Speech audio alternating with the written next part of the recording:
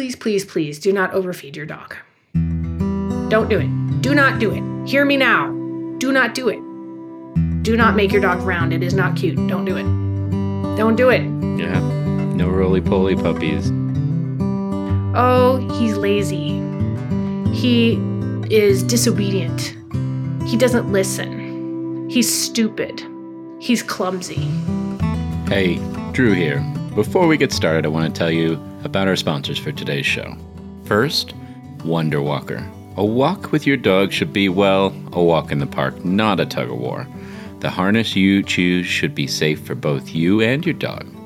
As you know, I train dogs professionally, and the truth is that sometimes even trainers need a little help. For me, that means I prefer it when the dogs I'm training wear the best equipment. When it comes to harnesses, I ask my clients to get the Wonder Walker body harness for their dog because it will help me, them, and the dog meet our training goals as quickly and as safely as possible. I discovered Wonder Walker in 2009, and I've been using them ever since. The harnesses were developed in 2003, and they're still handmade by the same family-owned business in Seattle.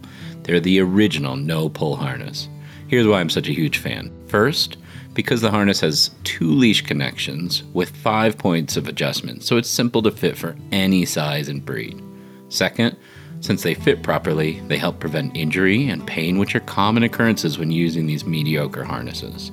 The bottom line, Wonder Walker has been my go-to harness for over 15 years.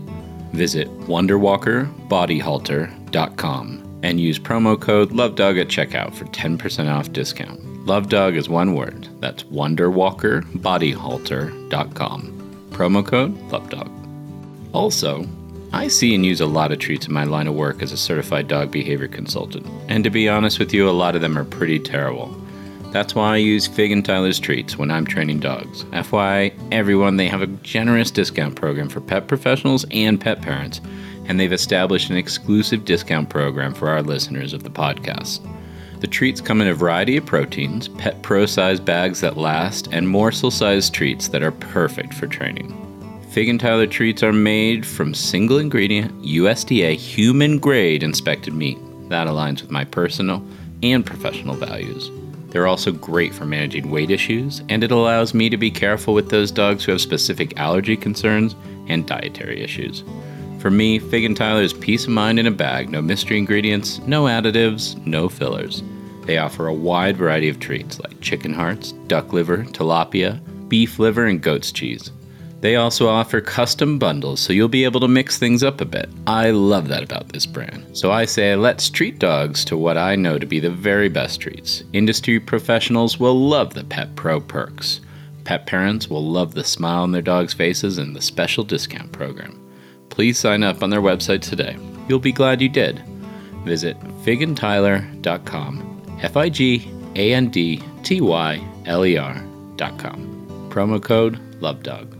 Most importantly, enjoy. Now, let's get on with the show. So, general prevention tips. You know, I'm a quality of life doctor, so it means that my practice is focused on providing physical health, and that I want, like you do, for you to be able to hang out with your dog where they feel good and you feel good and you get to do all the things you want to do. Learn how to look at your dog. Are they comfortable? Do they have the right energy level? Are they happy? Are they enjoying some benefit to being alive every day? Hey, Drew. Hey, Mark. How are you? I'm pretty good. Welcome, everyone, to episode 5. I'm Mark Drucker, and I'm your host along with Drew. I'm the founder and the business guy behind Love Dog. And I also just happen to have loved dogs all of my life. And a couple of years ago, I sensed a yearning for some solid, credible information, and that's why I started Love Dog. And Drew, the reason I'm telling our listeners about this is because I want them to know that when I chime in with either questions or comments, they'll know I'm coming from the vantage point of the everyday dog lover. I'm not a dog professional like you are. You are the dog professional, and you're coming from a different place, and hopefully it's a good marriage for our listeners, right? Mm-hmm. I do. Let me just say that this interview with Dr. Marie Bartling, I think it's huge. I learned a ton. I think our listeners are going to learn a ton. It's critical information. It's stuff we need to know if we want to be good dog parents. And the big problem around pain is that the dogs don't always signal to us that they're in pain, right? So we don't know. They could be wagging their tail. We think they're happy, and it could be for another reason entirely. I think the big takeaway here is pay close attention from day one. I just love when Dr. Bartling says, quote, learn how to look at your dog so you can see if they're enjoying some benefit to being alive every day. Look at your dog and know what joy looks like. And to me, that's the whole point. That's it right there in a nutshell. You said it, Mark. And for our listeners, if you're new, I'm Drew Webster. I'm a certified dog behavior consultant, professional trainer. And I agree, Mark, this is such a practical episode. And, we've had a few episodes where I've known a lot of these professionals, and it's literally changed the way I think about even my own dog and some of my training practices and things I could be doing better, things I can grow and learn from these interviews. So even I have stuff to learn from, being a part of these conversations with is great. A little bit of background. Dr. Marie Bartling graduated as a veterinarian from Colorado State University in 2005. She's worked in many different medical practices from Mexico to Alaska, and with species ranging from horses, pigs, goats, and dogs and cats. Over the last 10 years, her practice evolved into focus on integrative rehabilitation and pain management, mostly for companion animals like dogs and cats, where she uses joint injection therapy, myofascial care, chiropractic care, acupuncture, and exercise programs in conjunction with medications and surgery to restore pets to physical health.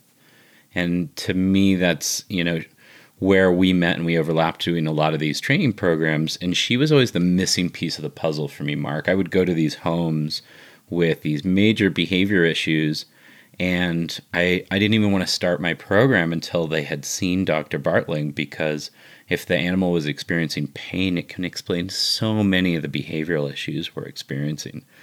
And so I really hope our listeners get some of these practical takeaways that she just offers up on a platter for them. So listen through the whole episode. There's some really great stuff.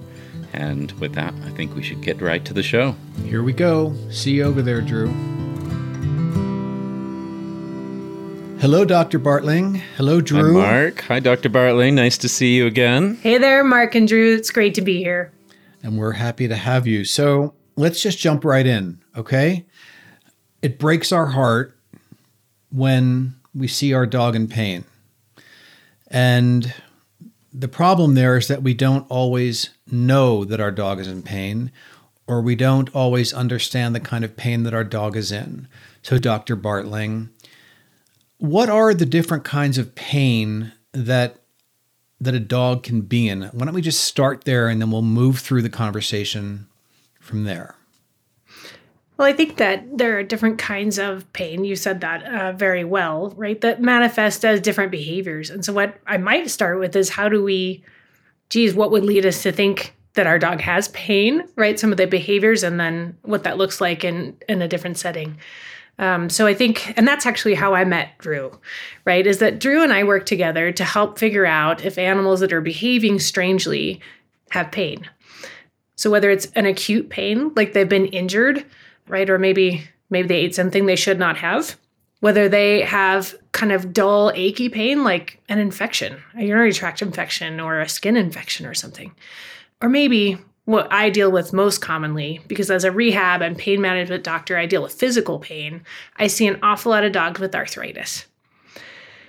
So those are kind of examples of acute versus chronic pain. And then the worst case, right, when we think that they maybe are just getting old and slowing down, sometimes they have pain because they have a bigger disease, something like cancer. And so I think there are kind of two big buckets: acute pain, right, where it happened today or in the last 48 hours. And then there's kind of chronic pain, where it's really kind of a slow creeping process that changes all the way they see and experience the world and interact with you. And then there's a kind of pain that would come with cancer or kidney disease, or, diseases that are terminal. And maybe they're more obvious. Maybe they're easier to spot. If we know that a dog has a disease, they will be looking more. I think the concern is when everything just seems fine, to us, that is, and we're not aware that there actually are changes in behavior and that we should be looking more carefully. Yes, and or we sometimes will accept and or assume that it's the new normal because they have this disease, right? That they are going to experience pain, they're going to feel bad, and there's nothing that we can do about it. That's sort of accepted amongst, like, especially aging pets, where we sort of think of aging as, pathology of the dog is getting older, therefore we accept that slowing down or that decrease in activity or that limp or that, lessening of activities that they used to participate in, and just knowing like, oh, aging doesn't have to be pathology. They can age well. Maybe this is a sign of something that has gone undiagnosed or untreated. And the other one I think we'll talk about, but GI issues, gastrointestinal issues can cause pain and discomfort manifesting behaviorally as well as, physically. And then I think there's always the first time that a dog experiences pain, and it's new for them, and they're startled, perhaps. I can remember the first time I think my dog experienced pain, my golden retriever, he had Lyme disease, and he was acting very strange. And at a certain point, he was on the bed and standing up and literally looking at his hind legs, which then let me know, oh, you're in pain. You've got pain back there. And he was confused. Does that make sense at all? Maybe confusion is the wrong way to say it, but there was something new going on in his experience. I think that's a perfect way to say it. One, they don't know where it's coming from. And that's actually not unlike humans, right? You're like, why? Often as we do experience some aging, right? All of a sudden you wake up the next morning after doing some exercise and you didn't expect to be painful. And you're going, why do I hurt? Right? So dogs do have a similar phenomenon. If they overdo it, if they exercise hard, yeah, they're going to be painful later. And you're totally right. They don't know where it comes from. I mean, in this case, Tucker was his name. Tucker Drucker. Tucker Drucker had... It's got a nice ring to it. Tucker Drucker had Lyme disease, and we didn't know it at the time. It hadn't been diagnosed at the time, but it was causing him a lot of discomfort. So it wasn't over-exercise. There was a bacterial infection going on, and which is very common in Lyme, that it would affect their hind legs, and that's what was going on. I just found it fascinating the way he was going through it, and in his own way let me know he was going through it. And what are the other things that you saw when he was sore? What do you think, other than looking at his back legs, what did you see? Well, I remember we were home that morning. It was actually an interesting story. And a friend of mine had called to say that his golden had passed away. So it was a very sad phone call. And then all of a sudden, Tucker went into the bathroom and just lied there as though he was depressed. And I said to my friend, I think Tucker heard us talking or something like that. He just seems very depressed. It's all of the sudden. And then I left for the day. I had to go into the city for work, and I came back 8-9 hours later. This was fascinating to me. The way he would always greet me is I would come through the door, and he would come to me, and he would jump up on me, and we'd have a 10-second hug, a bear hug. But this time, and now we're talking a couple of years in, this time he came to the front door, he sat in front of me, and he yelped. He looked at me and he yelped. And then it was that night when we got onto bed that he was standing there and he began to look at his hind legs. I'm like, oh my goodness, you're in pain. Something's wrong. So it wasn't the conversation earlier in the morning.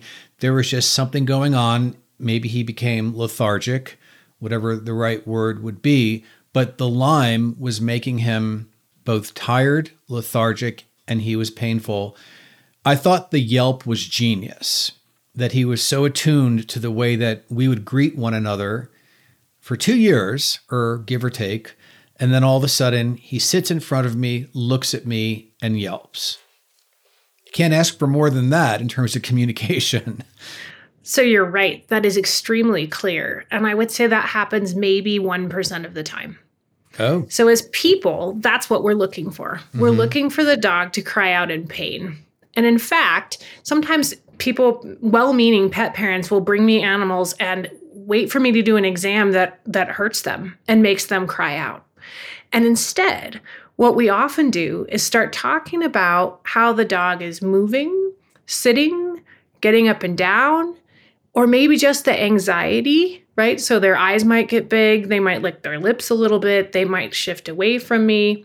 Just the really subtle signs that they don't want to be touched. Because a lot of times these are more important, and these actually are the most important signs that we can start to recognize as early signs of pain. Yeah, I loved your story, Mark, because it had two parts for me that if we were just talking about Tucker's behavior, and Dr. Bartling said, what did you see? And that's really the key, is this power of observation.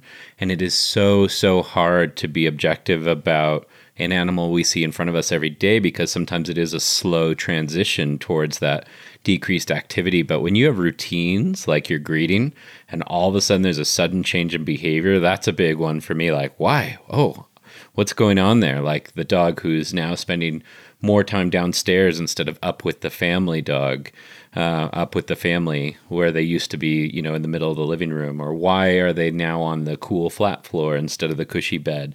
And Dr. Bartling and we actually shared a client a few years ago named Wyatt, who is a big Newfoundland, and he was quite heavy. But his favorite thing after he would urinate or defecate was ground scratching, which for anybody who doesn't know is where they kick out their back legs behind where they've just gone potty, kind of spread that odor out in a way. And he was a very enthusiastic ground scratcher who he would do probably 7 or 8 on each leg. And that was that first change where I was like, oh, he's only really doing it on his right leg, or he's really decreasing the extent of that behavior. So when you start to see those quick changes, that sometimes can be the key where you could get help and treatment early. Dr. Bartling, what are some other labels or kind of phrases you hear associated with some of the clients that you've treated for pain? Yeah, that's a brilliant question. I call them the buzzwords, right? So, and I train my technicians and I train other doctors to listen for the buzzwords. So there's kind of 2 big scenarios. One is the older dog, where we hear something like, he's just not himself. He's been slowing down these last 6 to 8 weeks or maybe a couple months. And I think maybe he's just getting old. Okay. Well, so I'm going to ask you a question then. Did he get old over the last 6 weeks? Right? Did his hips melt? What's happening here? Right? And so those are the buzzwords that let me know that the pain system has now reached a new level of sensitivity, and chronic pain can be kind of an echoing experience. They're slowing down over the last couple weeks, months, right? It's like, that doesn't make sense. That doesn't make sense, right? That has to be a process. Something is going on, right? And so that is brilliant. And that's kind of the old dog scenario. The thing we have to get past, of course, is that our underlying fear might be that it's a disease that we can't solve, whether that's arthritis or a medical problem or what, right? So the next step in that is knowing in early prevention that we solve small problems, not big problems, right? I'm going to say that again. In early prevention, we solve small problems, not big problems, right? And so it's critical, absolutely critical when you start seeing these physical changes.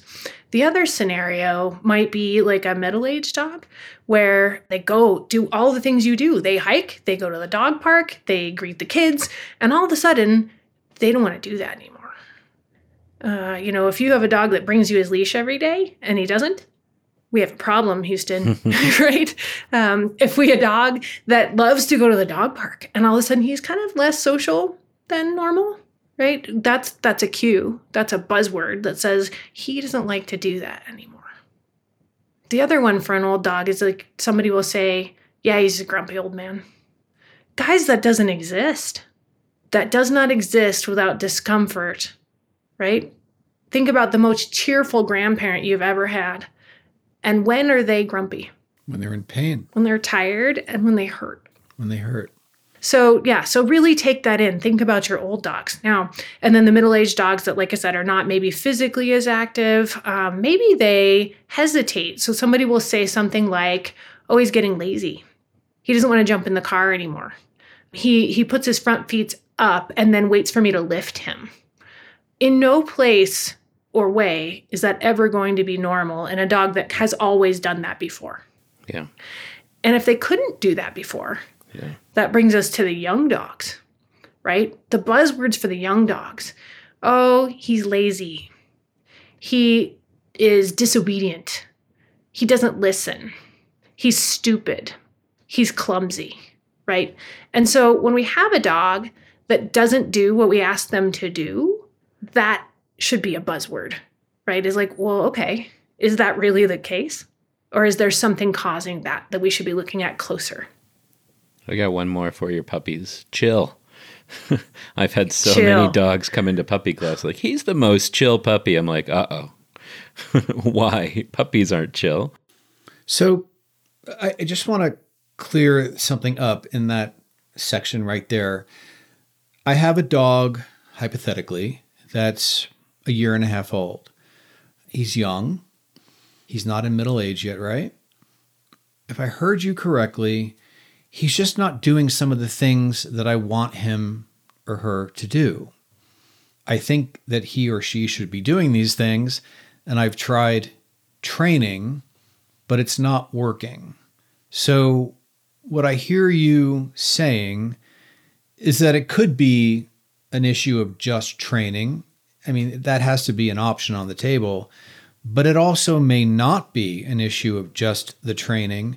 There may be a physical impairment. There just may be some discomfort, and the dog has no real way of letting you know that except for not doing what you're asking the dog to do. That's going to take a really conscientious, tuned in pet parent, dog guardian to really go there and be that curious. But that's the standard I think we're looking for.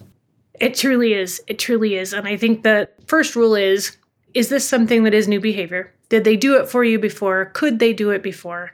Right. But I think this is where I will defer to Drew, because you probably get the most calls for this, right? Is that my dog will not do what I want him to do. What do you say, Drew? Well, the reason I know Dr. Bartling and had the privilege of sharing so many clients is I won't touch them until they go see her first. And when I go to the house, Mark, a lot of these clients will call. And so a German Shepherd we worked with together, the call was, she's really weird about the stairs in the backyard. And I go to the house and they say, okay, she can go up the carpeted stairs in the house. No problem. She can go up the small flight of stairs in and out of the front door. No issues. Backyard is this turn, like a hard turn until a steep set of wood stairs. And my brain immediately went, okay, German Shepherd, probably going to have some pain going on there. So there's genetics that we'll talk about. That doesn't mean all German Shepherds are in pain. What it means is we have genetic predisposition towards certain things that I'll let Dr. Bartling talk about. But also, the dog would do the behavior they said the dog would not do under other circumstances. And so things that were different from powers of observation were grip, flooring, carpet, and the way the dog presented. So the dog was in the middle of play in the backyard, moving very freely and comfortably, seemingly, and then that behavior of pushing off the back legs to go up a steep staircase, we got a hesitation. I saw the dog back up and get what I call a running start, and then she could clear those stairs with a lot of encouragement, and to their credit, they were trying to do nice things. They were trying to lure her up there with food and things like that, which then we run into the problem of, coercion, where the animal's doing something they wouldn't otherwise do unless they're being bribed. And so it does take what you said, Mark, somebody being attuned to really go, whoa, there's something going on here. And so I didn't start a behavior training plan with that dog, Mark, until they would get cleared from a health perspective. And that's the importance of professionals working together and networking, is having somebody they can turn to and say, I really want you to go and see this veterinarian, not just a general practitioner, but this person who's specifically going to look at your dog in this way. I think I'm just the lay person here. I'm not the professional. But if I had to give any advice to a new dog parent, it would be from day one, be vigilant. Be, in a sense, hyper vigilant. Tune in, attune, watch that dog always, and get to know that dog, how that dog behaves in the house and moves around that house, outside, how they run around, so that when there's a change, even a small change, you're like, oh, that's different. And you keep an eye on it for a day or two or three, assuming it's obviously not an emergency. And then you can go have it checked out. I just think you have to watch. Like they're one of your kids, because they are. I think that's what it is. And as we go forward with this podcast and we have more and more of these interviews and I learn more and more about it, it's just tune in, check in, and watch. I love that. Yeah. Yeah, thanks. Because the thing about it is that some of these dogs just can endure a lot of discomfort. Yeah.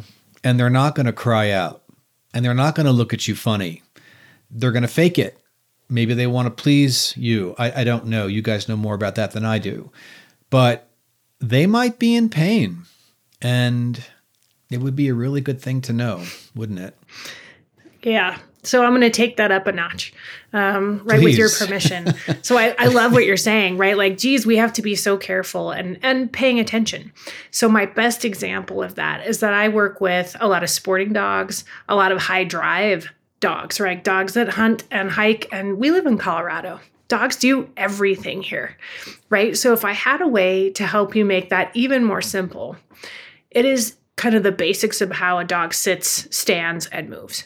So in general, dogs should be able to sit squarely. They should be able to sit comfortably with all their limbs underneath them and fold them up in flexion and be able to get up and down comfortably and with symmetry, right? So whenever you start seeing a dog that is maybe sitting cocked off to one side, it might be he's just chilling, but it might also not be. And so what I would ask you to do is like, okay, well, so test that scenario. That's not hard. Get some treats. See if you can get him to reset into a square position. And then test that a few times. And then test that if you think maybe you're starting to see some discomfort with sitting, then check it after they've exercised, right? So number one, can they sit comfortably? And sometimes people will say, geez, how big of a problem is that? My owner will come in and say, so he's sitting funny. It's okay. I don't need him to sit square. Okay. So I'm going to flip that around and say, so what if you can't sit down comfortably? How big of a problem is that? If you, the human. Yes. Yes, it's a big problem. Yes, absolutely. It tells you like, oh my goodness, you can't get comfortable in any position ever, right? So that's number one, is they should be able to sit comfortably. Number two, they should be able to get up and down with symmetry. If they're always pushing out of one side or the other, that can be a sign that they can't use that part of their body for some reason, whether it's painful or maybe it's weak, underdeveloped, not used well, injured. There can be a lot of different reasons, right? So I love what you're saying. Be mindful and watchful, but also use kind of your common sense, right? They should be able to get up and down and to sit square. Easy.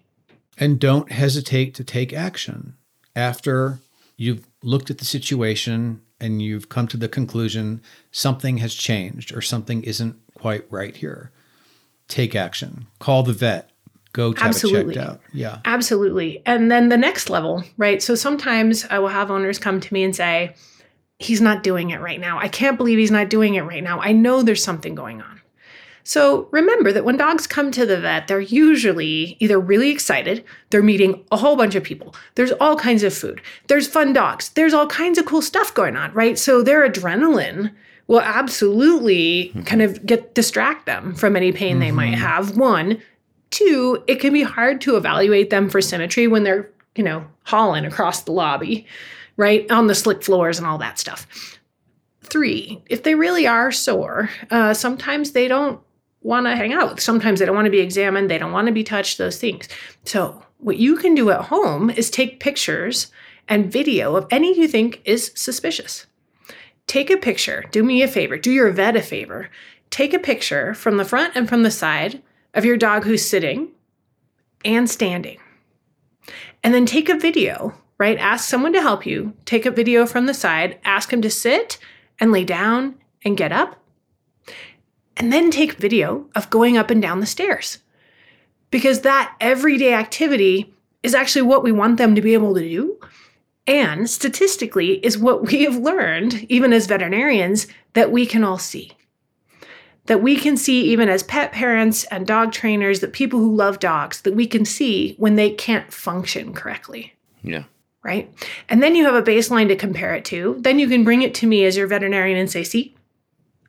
Right? And we can. We can all that's see. So helpful too, Dr. Bartling, because like you just said, seeing a dog in their normal environment, this is a big one for dog trainers, as we often meet these dogs in highly stressful environments. Or let's say the dogs, like so many of the clients I see, have an aversion to even going into the veterinary practice. So they're already nervous or scared, or they're, hypersensitive to that environment and fearful.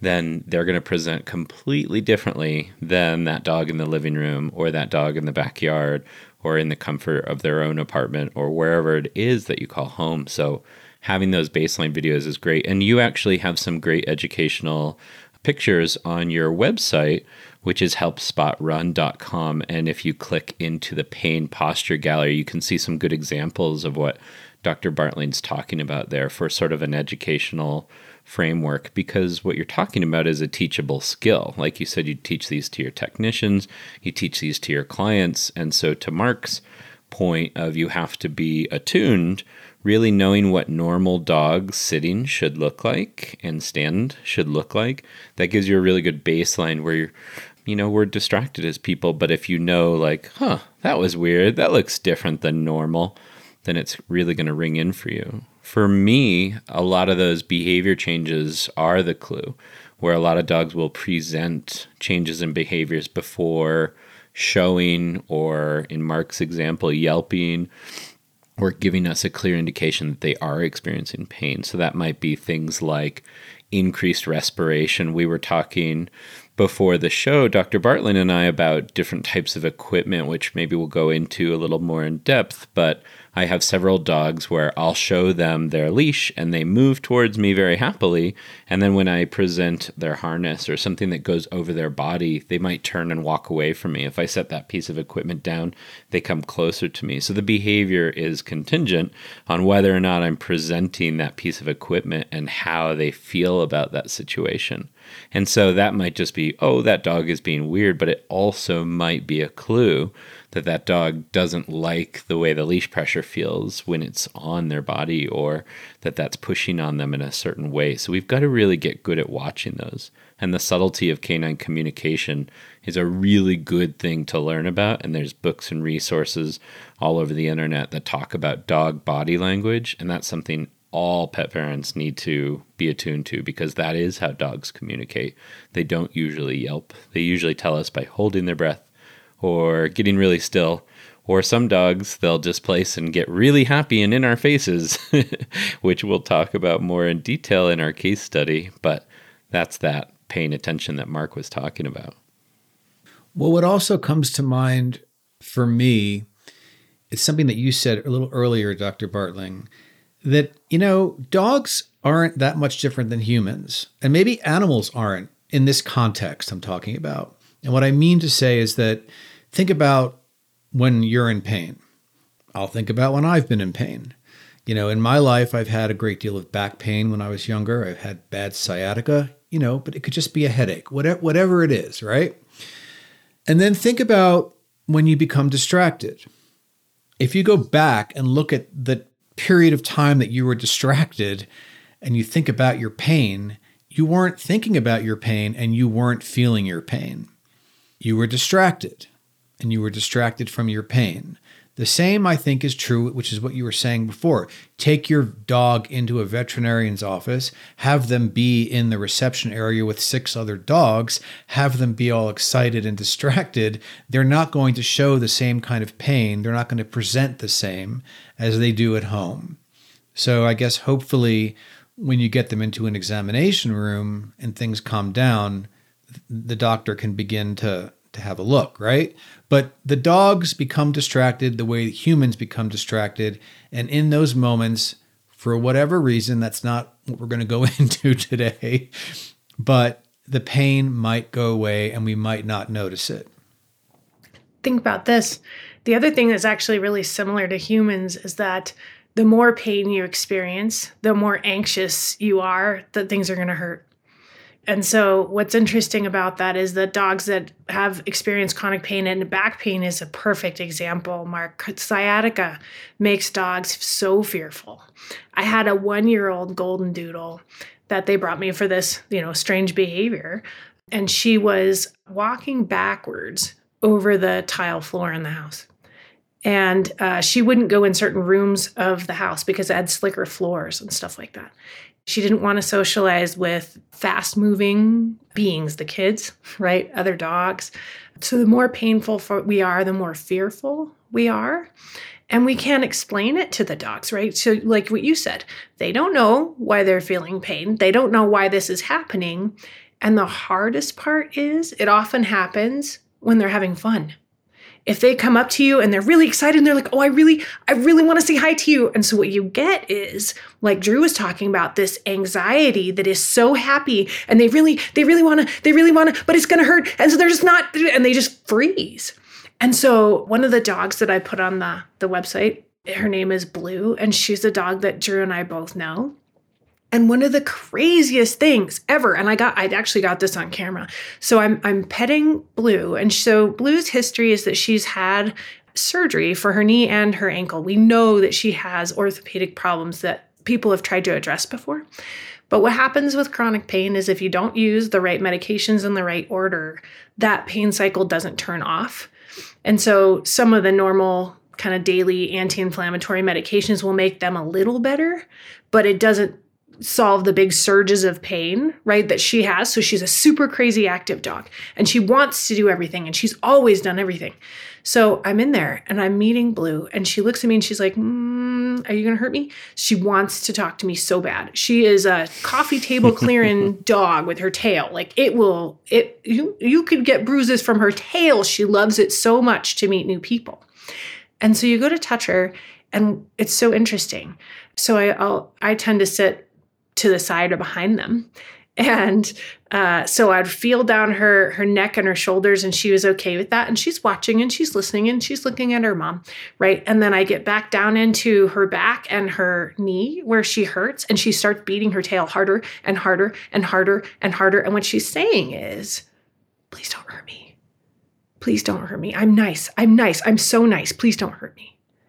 Right? So we might think that pain's going to come out as a yelp, or it's going to come out as sometimes it really does that you don't want you to touch them, or sometimes it's even aggressive. You go to touch them and they're like, please don't do that. And they'll give you the side eye. And then they'll say, please don't do that. And they'll move away from you.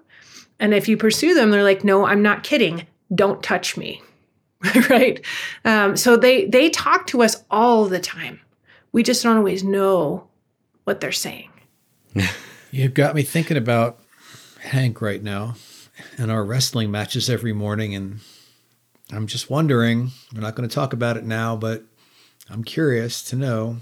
But once you become awake to it, Mark, it's such a great thing just to have in the back of your head, because we make so many assumptions and we do so many storytelling, with our animals of what they love, what they don't love. And we say, oh, they're having an off day. And sometimes that can be a big clue.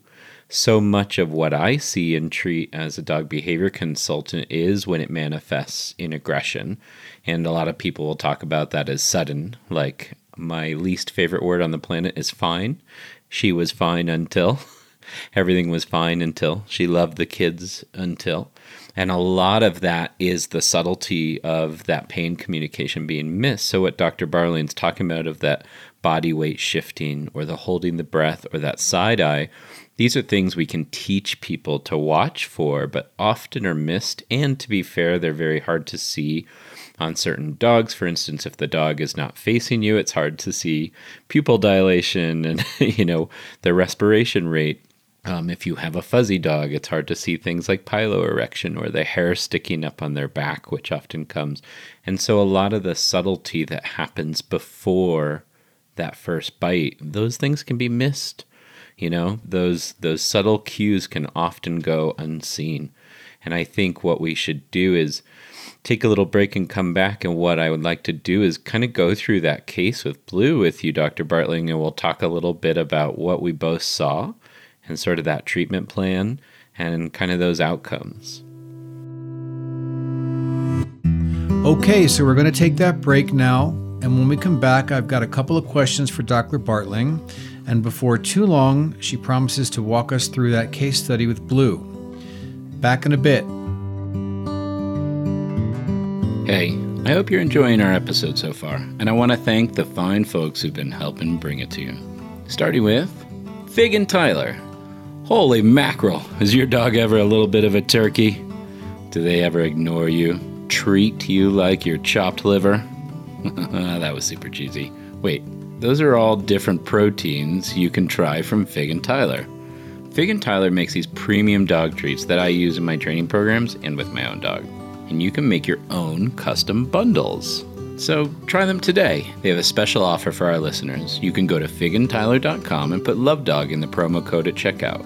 Pet parents receive 10% off your first order. They also have this amazing program for pet professionals. If you're a pet pro, go to figandtyler.com, look for the Pet Pros tab, and click Join Program. Again, put LoveDog in the referral tab so they know I sent you. You're going to love these treats. So will your dog. That's a promise. And also, Wonder Walker. As I mentioned earlier, these harnesses were developed in 2003 and they're still handmade in Seattle by the same family. And what I know is that a lot of love, care, and passion go into these harnesses to make sure the quality is never sacrificed. They're available in extra small to extra large and an endless range of colors, and they make walks with your dogs easier and a lot safer for you and the dog. Visit WonderwalkerBodyHalter.com and use promo code LoveDog at checkout. Now back to our show. We are back. And the first question before we go to that case study that I want to ask Dr. Bartling is, do dogs get sciatica? You know what? You're asking a really great question right now. So probably the most underdiagnosed cause of pain in dogs for me is back pain. So sciatica means that the sciatic nerve, the nerve that comes off the lower lumbar spine and traverses down the backside of the hip to the foot, right? That's the sciatic nerve, is bruised or impinged in some way. And so that actually can happen close to the spinal cord. Oftentimes, as we have arthritis growing in our spine, as those bone spurs grow, right, then you can have restriction of the sciatic nerve. One of the craziest cases. So I had, I want to say she was about 8 months old, and she was a greyhound. This dog came in and had been referred to 2 different doctors and had knee surgery, or at least an arthroscopy, a scope, because she was limping in her back leg. And this owner was so mad because the knee surgery was negative. They were checking to see if she had torn her cruciate. And she had not. But she had some painful muscles up her thigh and in her groin area. There's a muscle that gets blamed for almost every pelvic limb lameness that's not on an x-ray. It's called the iliopsoas, and it's the same as yours. It's a muscle that attaches to the underside of the spine, from the spine. Can you say what it's called again? What's it called again? The muscle is called the iliopsoas. And so, a groin muscle that attaches from the spine to the inside of your hip bone, your femur, right? So its job, whenever a muscle is active, it's contracting and it's getting shorter. So its job is to bring the legs forward. So this happens commonly where dogs who run really hard, Like, I don't know if you've ever run or jumped in a way that was a little more than your body was ready for, right? So when you explosively jump like that, it contracts those muscles. And then as you take off, it can rip them. Okay. And that's what a sprain is. So this dog was suspected to have an iliopsoas strain, that she had pain in those muscles of her groin. So what was interesting about that is I saw her and we did her exam, and she was most tender actually on the top of her back and around where she sits at the junction of the lumbar spine and the sacrum. So literally where you sit. Okay. And I said to her owner, I do think she has, yes, a groin strain. I think those muscles hurt anyway. I said, I think this is actually coming from her spine. And he didn't want to hear that. Yeah. She's young, right? She's 8 months old. So I said, okay, well, he says, well, I said, the way to diagnose that actually is an MRI. We need to look closer. Yeah. A regular x-ray is not going to find this. Just like a human, right? When you hurt your back, what happens? You go get an MRI. So he didn't want to do it. He says, okay, well, can we just put her in rehab exercise? And I said, yes. Here's what I'd like to do. Are you okay with? Could we meet in like 3-4 weeks and see if this is helping? So then later, she goes to see my physical therapist, right? This is a human trained physical therapist with 4-year degree who is certified to work on dogs. And I sometimes get her reports like a few days after she's seen them, and I don't always get to talk to her before she sees the dogs. And so in this particular case, just super busy, right? I didn't get her notes and that kind of thing. And the owner comes back and he was like, kind of frustrated. He's like, she's not better. I don't know what you guys are doing, but it's not working. Well, the long story short is my physical therapist said the same. She says, you know what? I think it's in her back. And no matter what we do to try to make these muscles more comfortable, it's not going to get better unless we figure this out. He was really, really determined this was not going to be her back. It took a couple months before he finally went in to get her MRI. This dog had congenital sciatica. So she had the nerves come through the pelvis, through little holes that are called foramen. And as she developed, those holes were not big enough to let her nerves glide through there. So this is a dog that went through about 8 months of growth, okay, where everybody said, oh, it's this, it's that, but she didn't finally get worked up for the right problem, right, and to get actually help with her pain, right, for several months, because we were just so determined that it couldn't possibly be sciatica in an 8-month-old dog. Yeah. So it's a long story to say, yeah, you bet they do. They definitely So get the sciatica. nerves were being compressed. Yes. By the holes that were too small. Yes. And Mark, that happens so frequently where I'll see dogs and people think they're acute injuries, where they're limping one day or they're doing something like that. And after a couple of days, they always opt to go and x-ray where the pain seems to be manifesting. Oh, he's peg-legging that back leg. We'll x-ray that back leg. And it's so hard to convince people that they need to think about the whole connection of the dog. And what I always loved about Dr. Bartling is she's always looking at the movement of the dog and really observing rather than just throwing out treatments. And, a lot of veterinarians are going to listen to the person and say, okay, great, we can do x-rays. So, Dr. Bartling, in the way that what Drew was talking about, you're observing the dog, the patient. And in observing this patient that you just told us that story about, because of the way the dog was moving, you could begin to at least suspect that it might be coming from the back. Yes. Just you, because you're an expert, were watching the client. The dog's owner wasn't open to it at that point. End of story. Bottom line, you were right. It was sciatica. It was nerve pain. And I just want to say that if a dog is experiencing nerve pain from sciatica the way humans experience that pain, that dog's in a great deal of pain. And it's heartbreaking just knowing that, because I've been through sciatica and it ruins your life. It ruins your life. So, ruins your life. Tell me about that. Tell me about the kind of pain and like how that changes your day. It's in my experience, a burning kind of sensation running down my leg.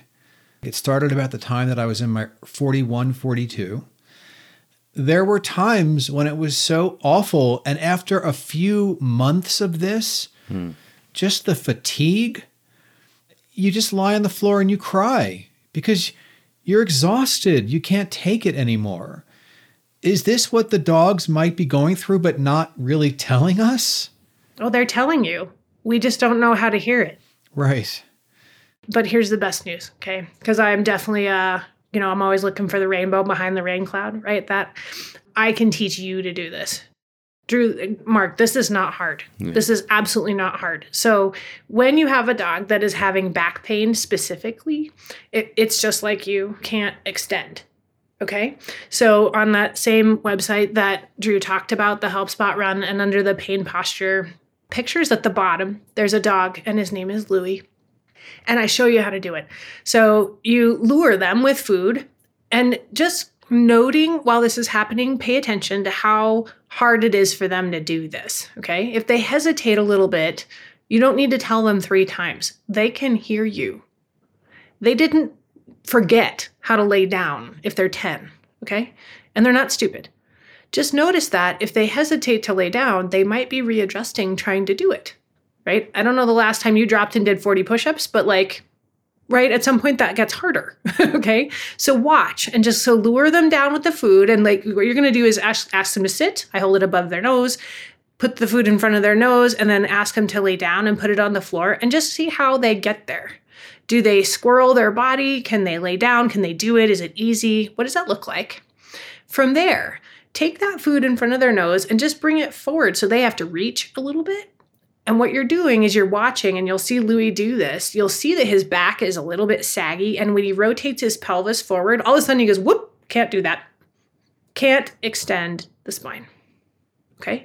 And then when he goes to get up, Louie does this pretty well because the video I have used is after he's had some rehab, some pain management, and some exercise. But what you'll see in a dog like that dog I talked about, the greyhound, is when you have her rotate the pelvis a couple times, it's sore. And when she goes to get up, she's going to get up to the side. She's not going to want to put a lot of weight in that leg. So seeing back pain is not hard when you know what the steps are. And so if you use these tools, take a video, take it into your vet and say, I think this might be a problem. And then you're willing to go ahead and go through the steps of figuring out what that is. This is treatable. Back pain is incredibly treatable if you have the right tools. So that is a perfect segue into my second question before we get to the case study. You said, take that video, take that to the vet. You bet. My question is, in an ideal situation, if I know that my dog is in pain, is my first phone call to the vet, should I see a pain specialist, someone who not only treats with meds or whatever they do, but who is trained to know, just like you knew, what this is all about? For sure. You see what I'm saying? Who's the phone call to? Yeah. What do we do about this? So I think, always you want your general practitioner involved with your dog's healthcare, right? When you need something right now, they're right there for you, right? So you're going to do that first. But help them. Bring the video, right? Because sometimes, like we talked about, in the exam room, it's really hard for them to determine that because the dog is excited, fearful, doesn't want to be examined, and they have 20 minutes or 40 minutes or whatever, right? It's a let's get this done kind of scenario. So the way you can empower your normal, your general practice vet is that. Bring them more information so that they understand what we need to do. And then from there, this is a pro tip. It's not wrong to go ahead and start some pain management at that appointment because I don't know if you experienced this, Mark, but when you have really big pain, it hurts everywhere. And it can be actually hard to figure out where it's coming from. And what happens is, humans, we judge, right? So a veterinarian is judging themselves. They're going, oh my gosh, I can't find this. He seems to hurt everywhere. I don't know where it is. The owner's like, well, can't you figure it out? Isn't this your job? Whoa. Pro tip, slow down. Okay. If you get some of the pain under control, it all of a sudden becomes more clear where it's coming from. And it means that when they come in for their x-ray, if the dog is less painful, right? And maybe even sometimes I give them anti-anxiety medications, the x-ray is easy to get. And an x-ray is a picture. It needs to be still to make sure it's not blurry. Yeah. So you get much better data, right? And so everybody's worried the animal is not going to be painful anymore. You won't be able to find it. What I've learned is actually it's easier to find it, right? And more specific.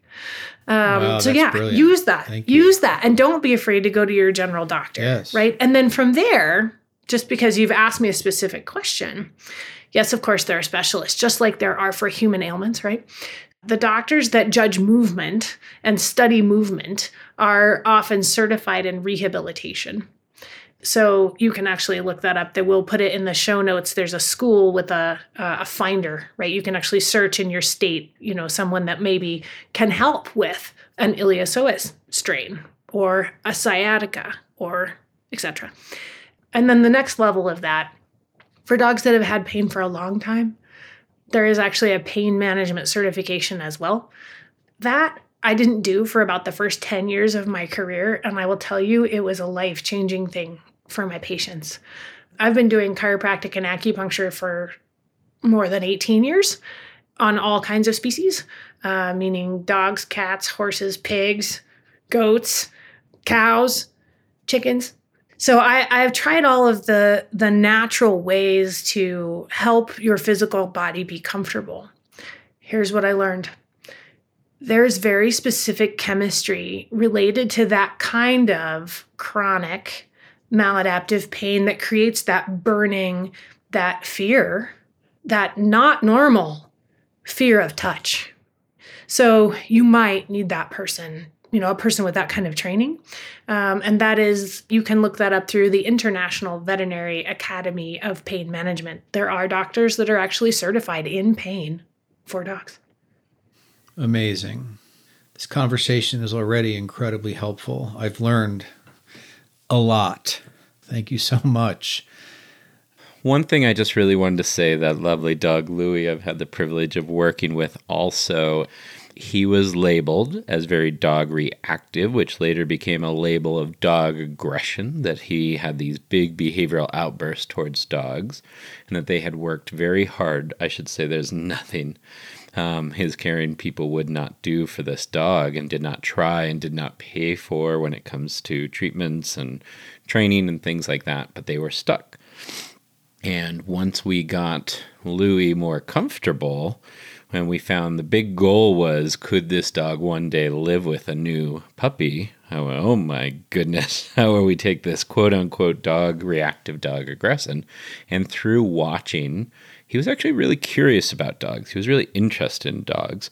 And over time, as he started to feel better, his behavior started to change. And I should say, just the short version of the story is he later lived with a puppy very successfully who he adored and probably made his life 10 times more vibrant and fun and interesting, because she was a real joy too.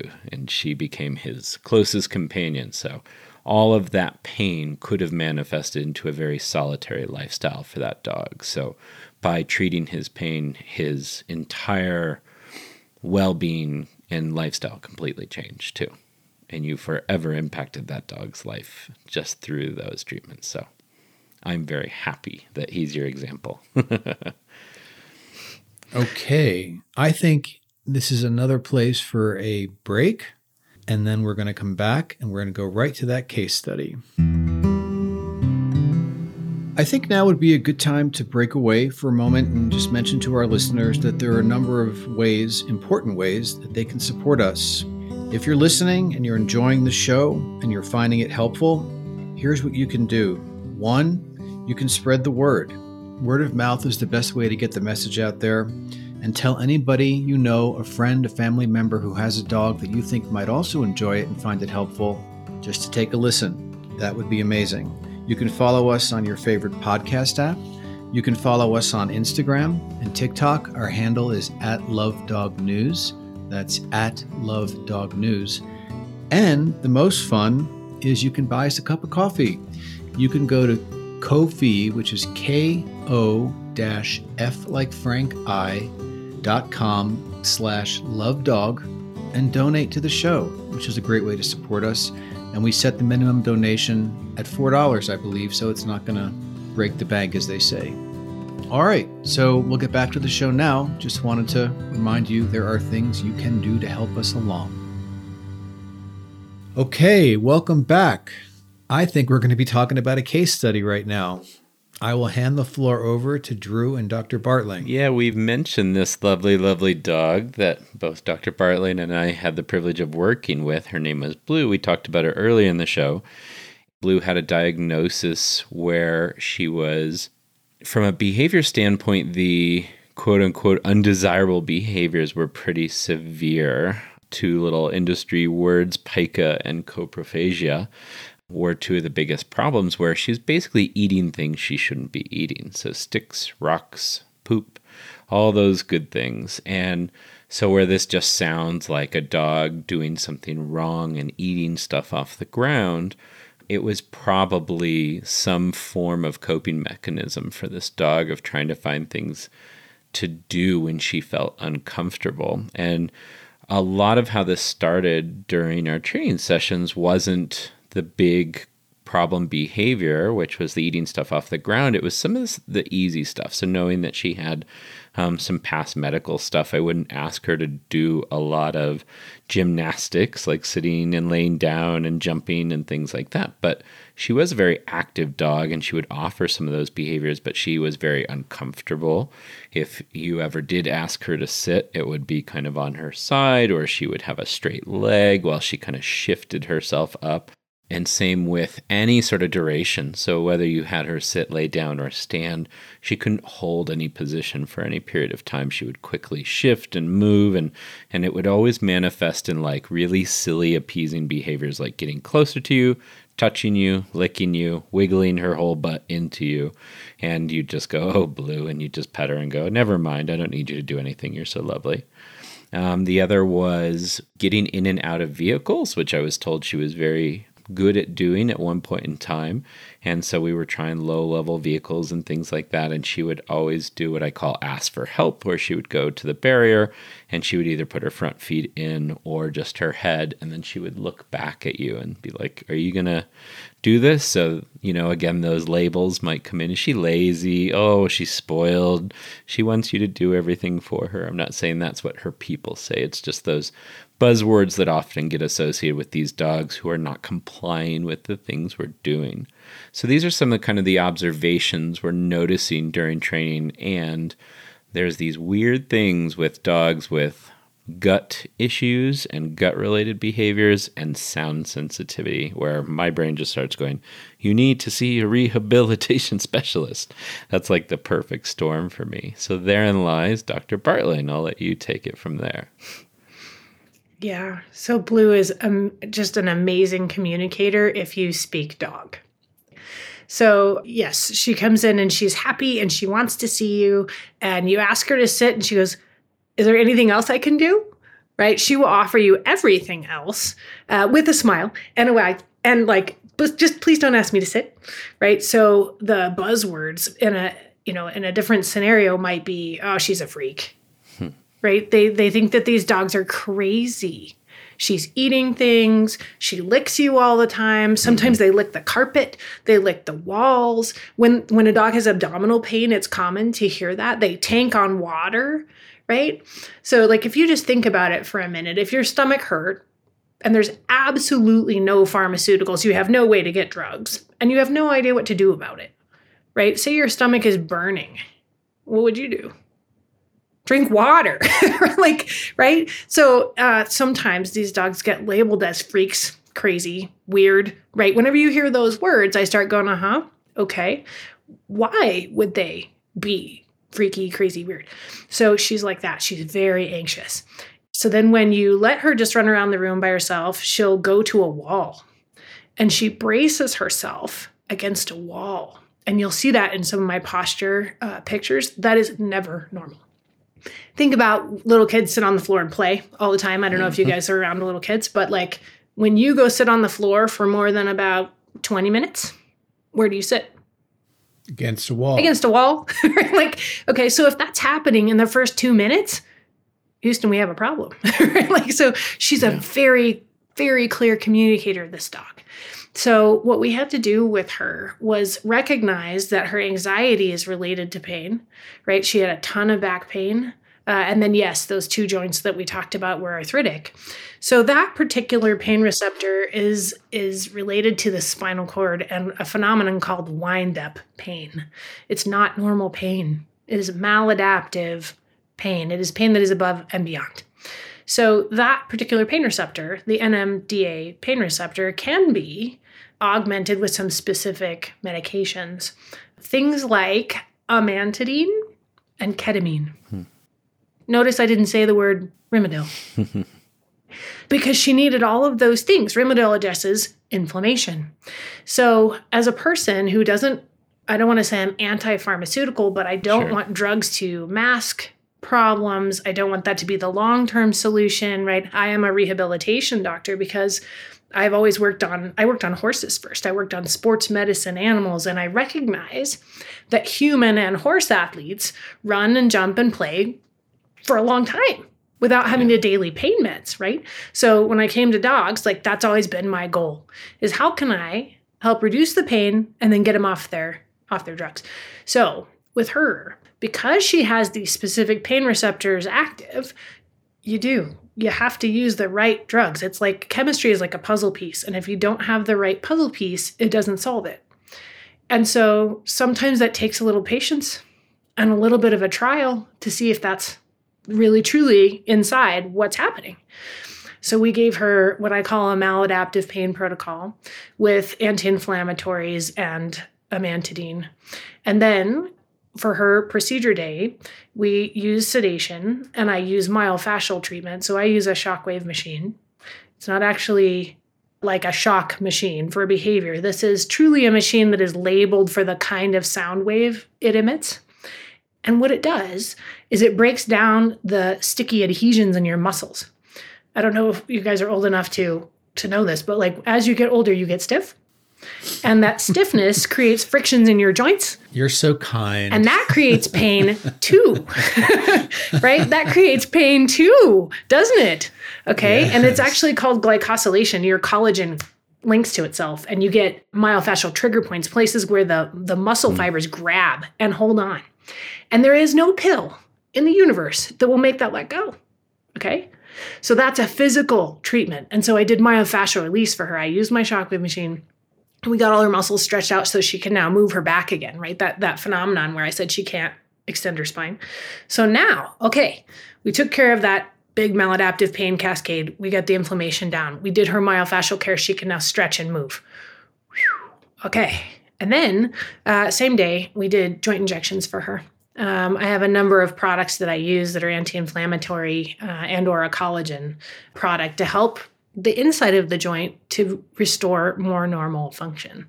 So it's a process because there was a lot of process that had already occurred over several years. And so it took about 90 days to start feeling like, okay, I think I check them every month after I do their procedures and like we slowly take their meds away, right? And then it could take somewhere around 2-3 months for the anxiety to calm down, right? Because they still don't know that it's not going to hurt again the next time they run, play, whatever, right? Like, I don't know if you ever had food poisoning, but like if it's a restaurant and you drive by it, every time you look at that restaurant, it gets like almost more fearful because you're like, right? Like what would it take for you to go back in there? How many times? Say you go back with a friend a couple times, right? Like you go back in there 10 times later and you're still like, I still don't trust this place. Like, right? So the process.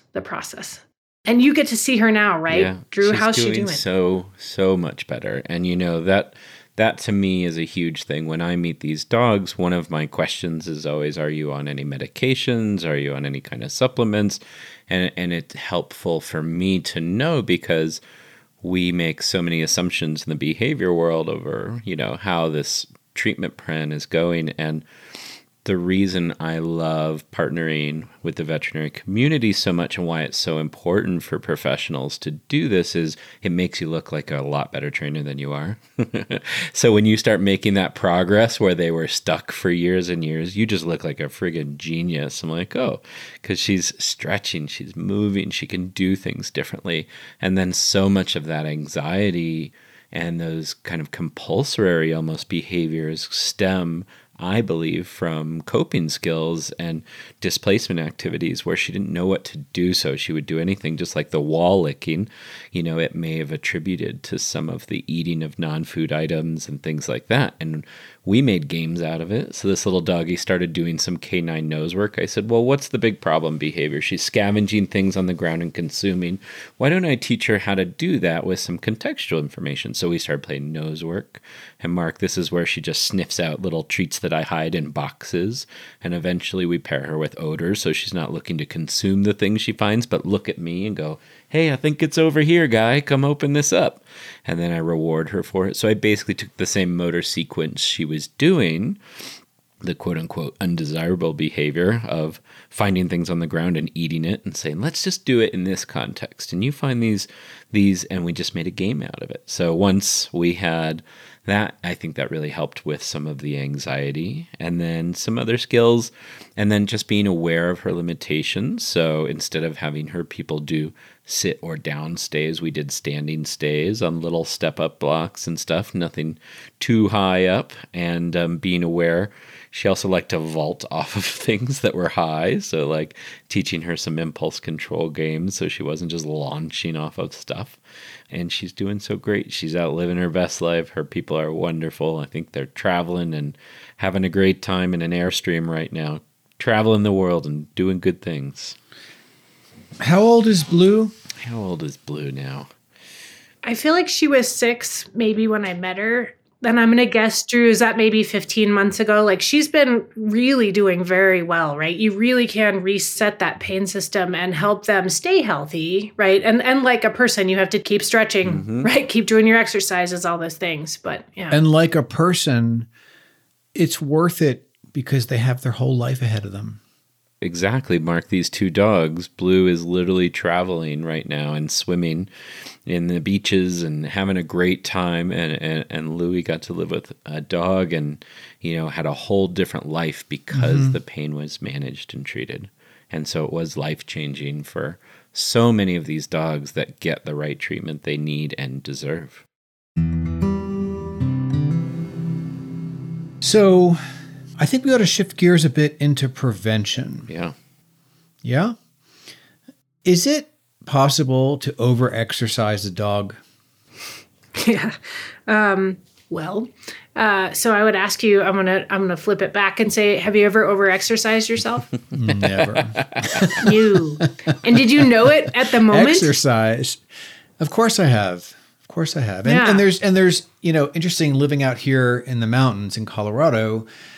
I've gone for 5-6 mile hikes and I've really exerted myself for 4 or 5 hours at a time. And I mean, I can't move for 24 hours, but I'm not in pain. I'm just beautifully, physically exhausted. But how about the next day? It's okay the next day. I'm more concerned about people that go out running and jogging with their dog week after week, month after month, year after year. Let's actually get into the surfaces that they're running on, pavement, dirt, sand, whatever it might be. I'm talking about long-term over-exercising, which eventually can lead to some issues.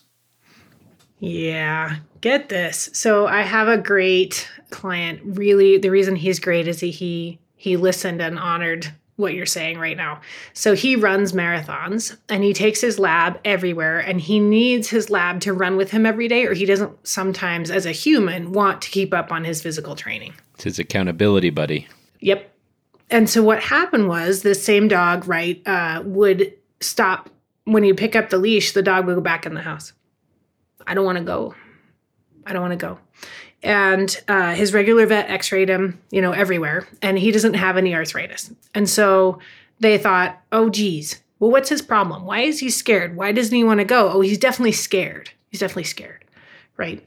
The long and short of it is I ultimately did some ultrasound. He had some painful muscles that I could feel, right? And we don't honor how much muscle pain really does hurt, right? And the reason I asked you about the day after is that dogs, of course, get sore the day after, just like a human does.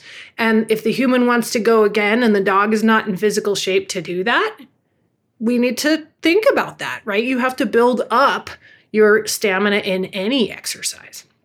So that was the deal with this dog, is that he had a number of muscle strains. He had shoulder strains, quad strains, hip strains, back strains. Like, he was exercising to a point where he hurt all the time. And he did not want to go. In a puppy, that actually is a question that I get all the time. Can you overexercise a puppy? How much is too much, right? And so in the show notes, we'll leave you some articles to read, because I know you're going to want to ask so many questions about that. Yeah, of course. Right?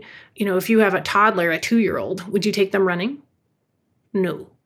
Partially because it's hard for them to do, partially because they're made of rubber, right? Their bones are still developing. And that's true in the dog until they're about 1.5 years, depending on the breed, size, age, like that particular dog. So I feel like some of the questions we can ask ourselves would be, for example, if I've heard and been told, hey, be careful about the surfaces that you run on, running too much on pavement, on hardtop, that's not good for your knees, that's not good for your back. Well, maybe the same is true for your dog. Running for 20 minutes a day, okay, but running for an hour a day, that may not be good for me, and that may not be good for my dog. So again, I think we're in this conversation now about prevention. The same way you might think about prevention for yourself, you might also begin to think about the prevention for your dog. Because I think we tend to think that our dogs are kind of indestructible. And when they're young and they're happy and they have all this incredible energy, yes, but we can overdo it, and be aware of that. You bet. And I think a lot of times we go to don't, right? And so what sometimes feels more empowering is to say, well, what do you do, right? And so you really can't out-sniff a dog. They can do on-sniff walks pretty much longer than you can handle it, because they will be entertained forever. Right. That will never hurt them. And that's actually true of young puppies even. Right. There was a study where they compared dogs on pavement versus playing on the farm, and the long sniff, kind of adventure walks are always going to be safer and actually build better muscle tone and bones. And along those lines, we as young athletes, as humans, right, if you have a kid in football or swimming or something, right, like there's training for that. And there's a set of exercises that you do, right, so that you can be strong and symmetrical. You have to do both sides, right? That exists for dogs too, right? So my young dogs that are going to be athletic, whether it is search and rescue, in Colorado, search and rescue, hiking, my mobility dogs that are helping people as a guide dog, or fun stuff, agility, right? Fly ball, whatever. There are specific exercises. You can absolutely teach a dog to stand on 3 legs and have good balance. And balance and the muscles that support your joints in static exercise are actually the muscles that keep you from getting injured. Yeah. Okay. So not the ones that you use when you're running at all. So in terms of prevention, there are 3 really big things for physical prevention, right? You hit it. Do not do things that you know are going to contribute to bad physics. Okay, no problem, right? Step 1. Step 2, there are exercises that you can learn. Again, we can provide resources for this, but online with a rehab doctor, even with sometimes dog trainers that do these sports, they know how to teach you to do exercises to keep your dogs comfortable. The last one is the one that nobody actually ever wants to hear. Please, please, please do not overfeed your dog. Don't do it. Do not do it. Hear me now. Do not do it.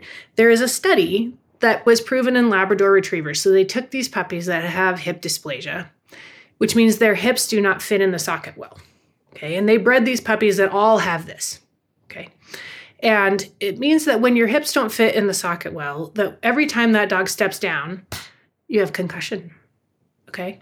So every time they step down, there's concussion. Every time they step down, there's damage, even when they're 6 months old. Does that mean pain? Of course it does. Of course it does. But here's the thing, just like people with chronic wear and tear, pain becomes more obvious. Okay. So what it means in a 6-month-old puppy is that they have flares of pain. It doesn't hurt all the time. Sometimes it hurts. It hurts with exercise. It definitely hurts when you do something fun. So they took these dogs that have abnormal bone structure, and then they fed them to see what would happen if you change their body weight. Okay. So in the dogs that are fed to be normal body weight, they get arthritis somewhere between 3 and 6 times faster than a dog that is thin. Okay. Now, make that dog fat. Make that normal dog fat. Yeah. Guess what happens? Right? Like you're going to have major arthritis because the bones themselves are carrying more weight, which leads to more concussion. Sure. And it turns out the growth rate of those bones and the way that their bones develop has to do with how many calories they're eating. Okay. So the biggest prevention that nobody wants to hear ever is do not make your dog round. It is not cute. Don't do it. Don't do it. Don't do it. Yeah. No roly-poly puppies. In episode 2, our Love Dog episode 2, we had nutritionist Linda Case on, and I'm hearing her words ringing in the back of my head when she said maximum growth rate is not necessarily optimal growth rate. And we were talking all about those, important development stages and how we had, a tendency to over-nutrient our dogs and overfeed, and we were always going for that cute chubby puppy kind of look and how detrimental that could be, especially to certain breeds. I think, and I remember that conversation we had with Linda, and I remember saying, and it comes to mind now, that you're with your dog every day and you're not seeing the little changes. And suddenly those little changes accrue, and a dog that was thin is now normal, and then the dog that's normal is now overweight. And you don't necessarily see it until maybe you see a picture and you look, go, oh my God, my dog was so fat. I had no idea. It's another sign.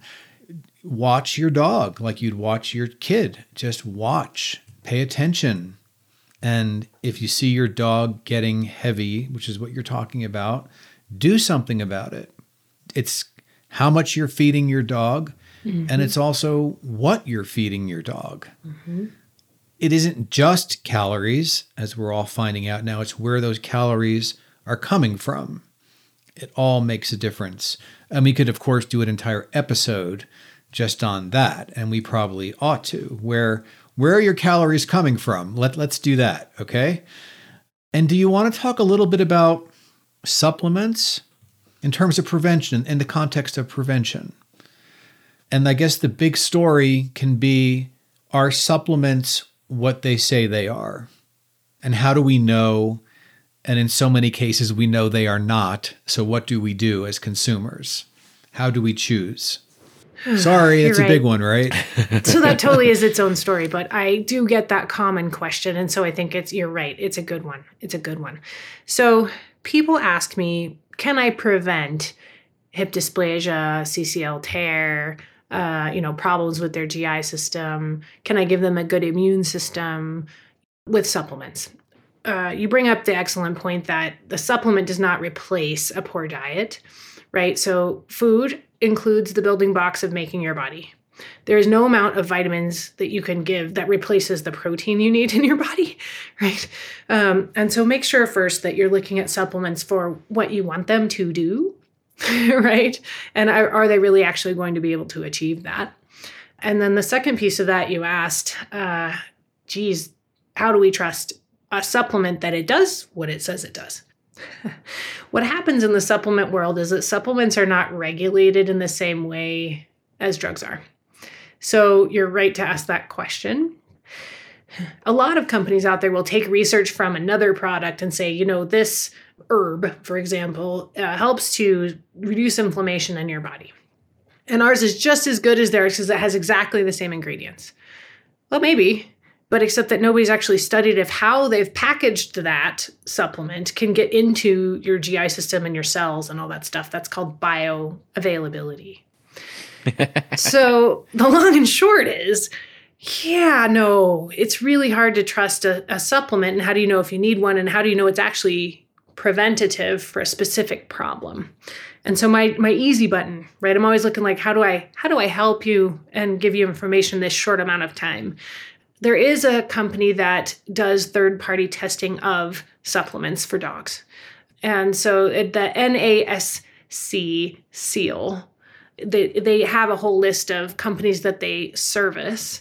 The Supplement Council tests these supplements to at least guarantee that what it says in the bottle is in the bottle.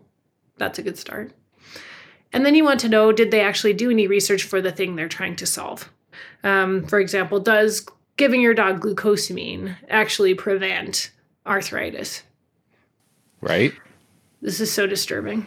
I will give you one tiny snapshot for the episode where you ultimately dive into like supplements and specifically for arthritis. Oh, no. So I was at this giant meeting of 15,000 veterinarians this January in Florida.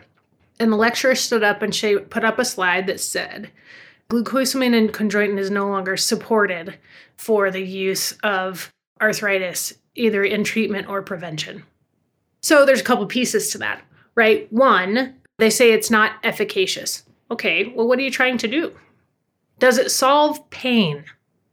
No. Let me say that again. Does it solve pain?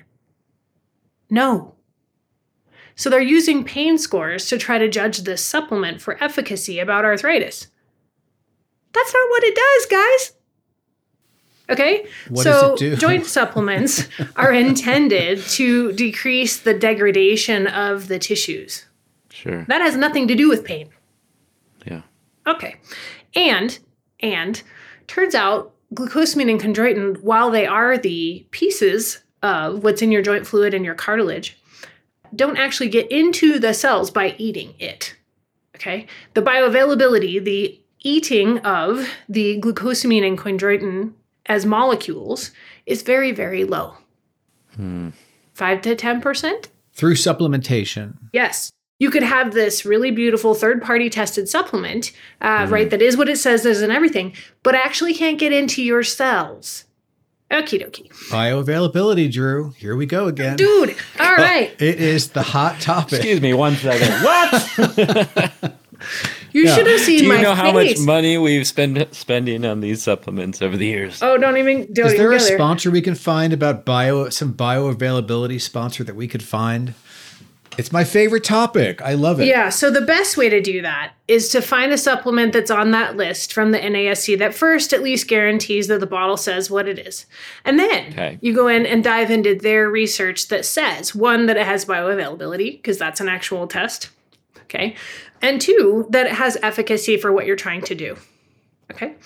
So yes, the answer is yes. We need to be very careful about our supplements. The average person who sees me with a dog that has arthritis is probably spending somewhere between $200 and $300 a month on supplements.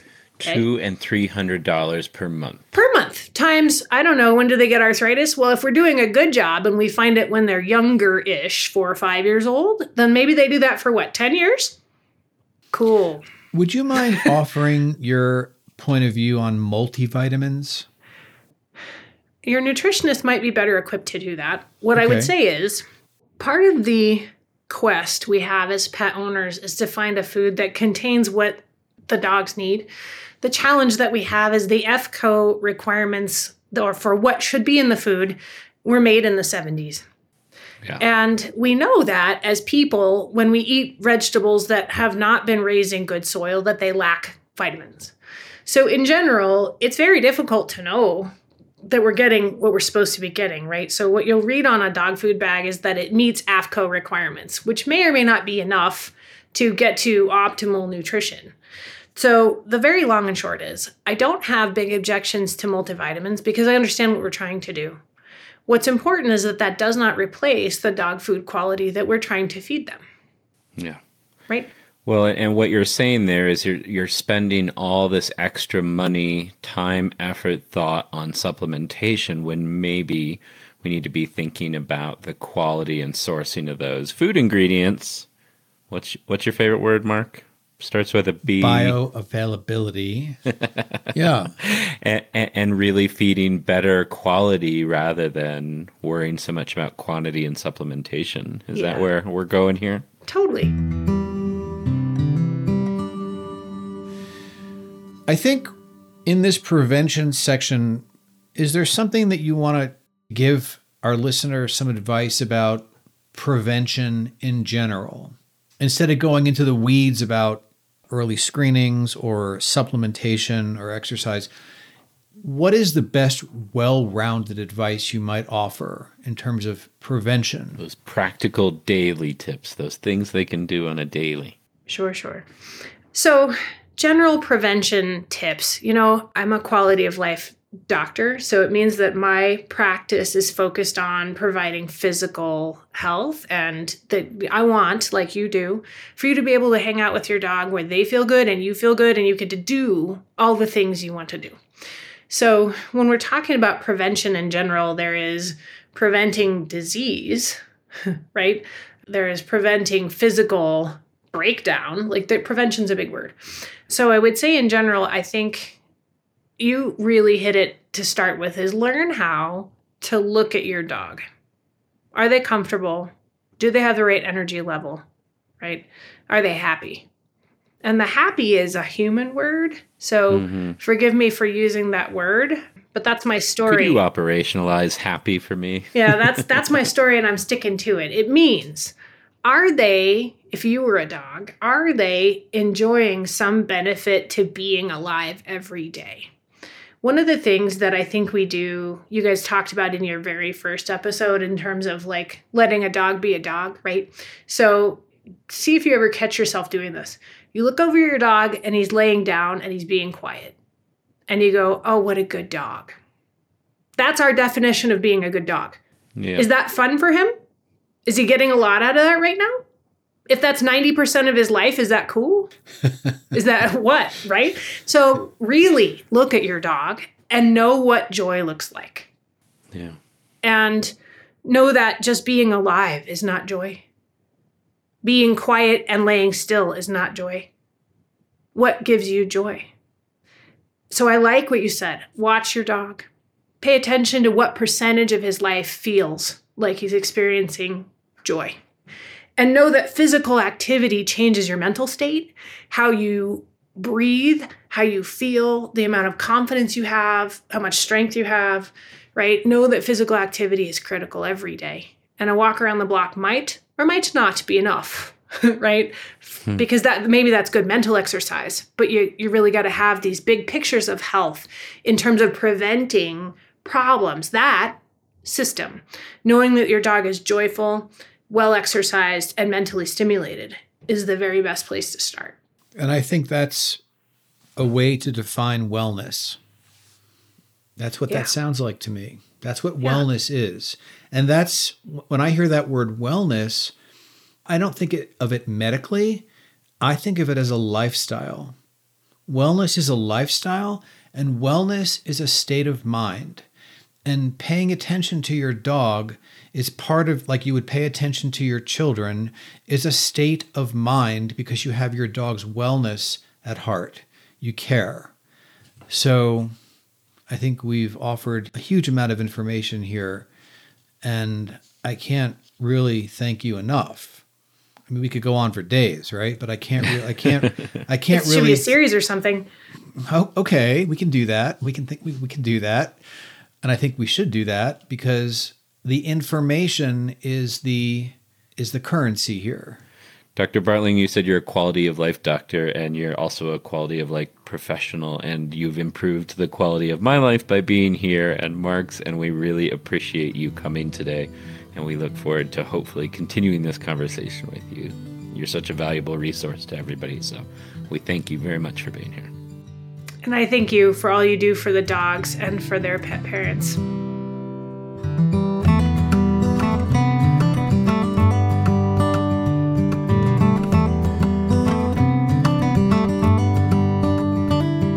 Well, that's our show. But before we go, I want to give a final shout out to our sponsors, starting with Wonder Walker Harnesses. This versatile dog harness is great for all dogs, especially those who really pull against your leash. You'll notice a difference on your walks right away, and it should give you peace of mind to know you're using the best equipment, which matters a lot when it comes to keeping you and your dog safe and comfortable. Go to wonderwalkerbodyhalter.com and use promo code LOVEDOG at checkout. That's LOVEDOG, all one word. wonderwalkerbodyhalter.com. Also, Fig and Tyler. If you're a pet parent, you want to get your hands on these premium treats that the pros use, they have a special offer just for our listeners. Go to figandtyler.com now and put LOVEDOG in the promo code at checkout, and you'll receive 10% off your first order. They've also got an amazing program for pet professionals. If you want to sign up, go to the Pet Pros tab on figandtyler.com and click Join Program. Make sure you put LOVEDOG in the referral tab. You're going to love the Pet Pro perks. These are simply the best treats you can buy. figandtyler.com. Check them out.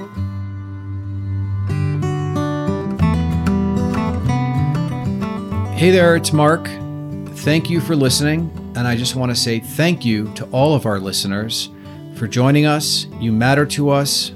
You're going to make us successful, and a very heartfelt thank you to you. And if you have any thoughts about how we might make the show better, or just about what you'd like to hear from us, you're welcome to email us, and I encourage you to email us at podcast@lovedog.com. So go ahead and do that with any thoughts or any ideas that you have. Also want to say for a last time, thank you to Fig and Tyler, our sponsor. They make the best, the highest quality treats for your dog.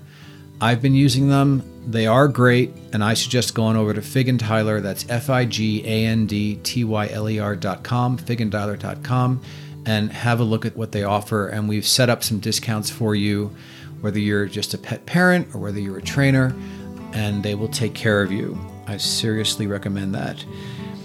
I just want to talk for a second about some of the takeaways from the show, because the show with Dr. Bartling was extraordinary, I thought, and I learned a lot. Number one, focus on the difference between chronic pain and acute pain, and when it happens, go get it diagnosed, go find its root causes, and go get some good treatment for it.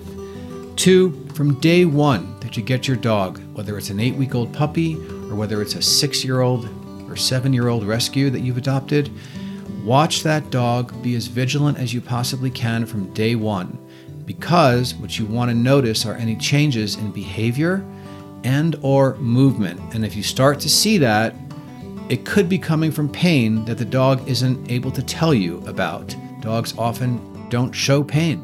So be vigilant, watch, be on the lookout for any changes, and if you see any, go have it checked out. And third, especially if the dog is young, but no matter what, work with a pain management specialist if, in fact, some of the problems are coming from pain. Do what you can at any age to rehabilitate that dog, give it its best chance at recovery, and do what you can to keep the dog on as few meds, not as many meds, as few meds as possible, which is not to say meds won't be necessary, especially at the beginning, but the goal, we believe, should be as few meds as possible. If you liked the show, and if you found the show helpful, there are a number of ways you can support us, and we're going to ask you to do that. You can follow us on your favorite podcast app, follow or subscribe. All of the content, all the shows right now are free. There's no charge. We have no plans in the near future to charge you. So go ahead and follow us and get the alerts to when new episodes come out. Word of mouth is always amazing. If you liked the show, if you found it helpful, if you have a friend or a family member, or just know someone who you think might find it helpful as well, can you tell them? Maybe send them a link. Whatever you can do, that would really help us. You can go to ko-fi.com, that's ko-f like Frank I.com/LoveDog, and you can buy us a cup of coffee. We set up the minimum donation at $4, which is about the cost of a decent cup of coffee. You can give more if you like the show, that much more. That would be extremely helpful to us as we try to market this show and scale this show and let more and more people know about it. And lastly, follow us on our social channels at LoveDog News for Instagram, same for TikTok. Coming up, we have a great show ahead on puppy mills and what we can do to get rid of them. We've just completed an incredible interview with a neuroscientist over in Scotland, Dr. Kathy Murphy, and we're going to do a 2-part series with her.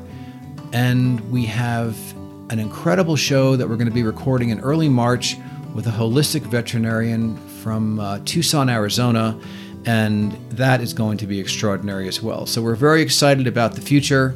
Keep listening. Thank you. And until next time, happy howling.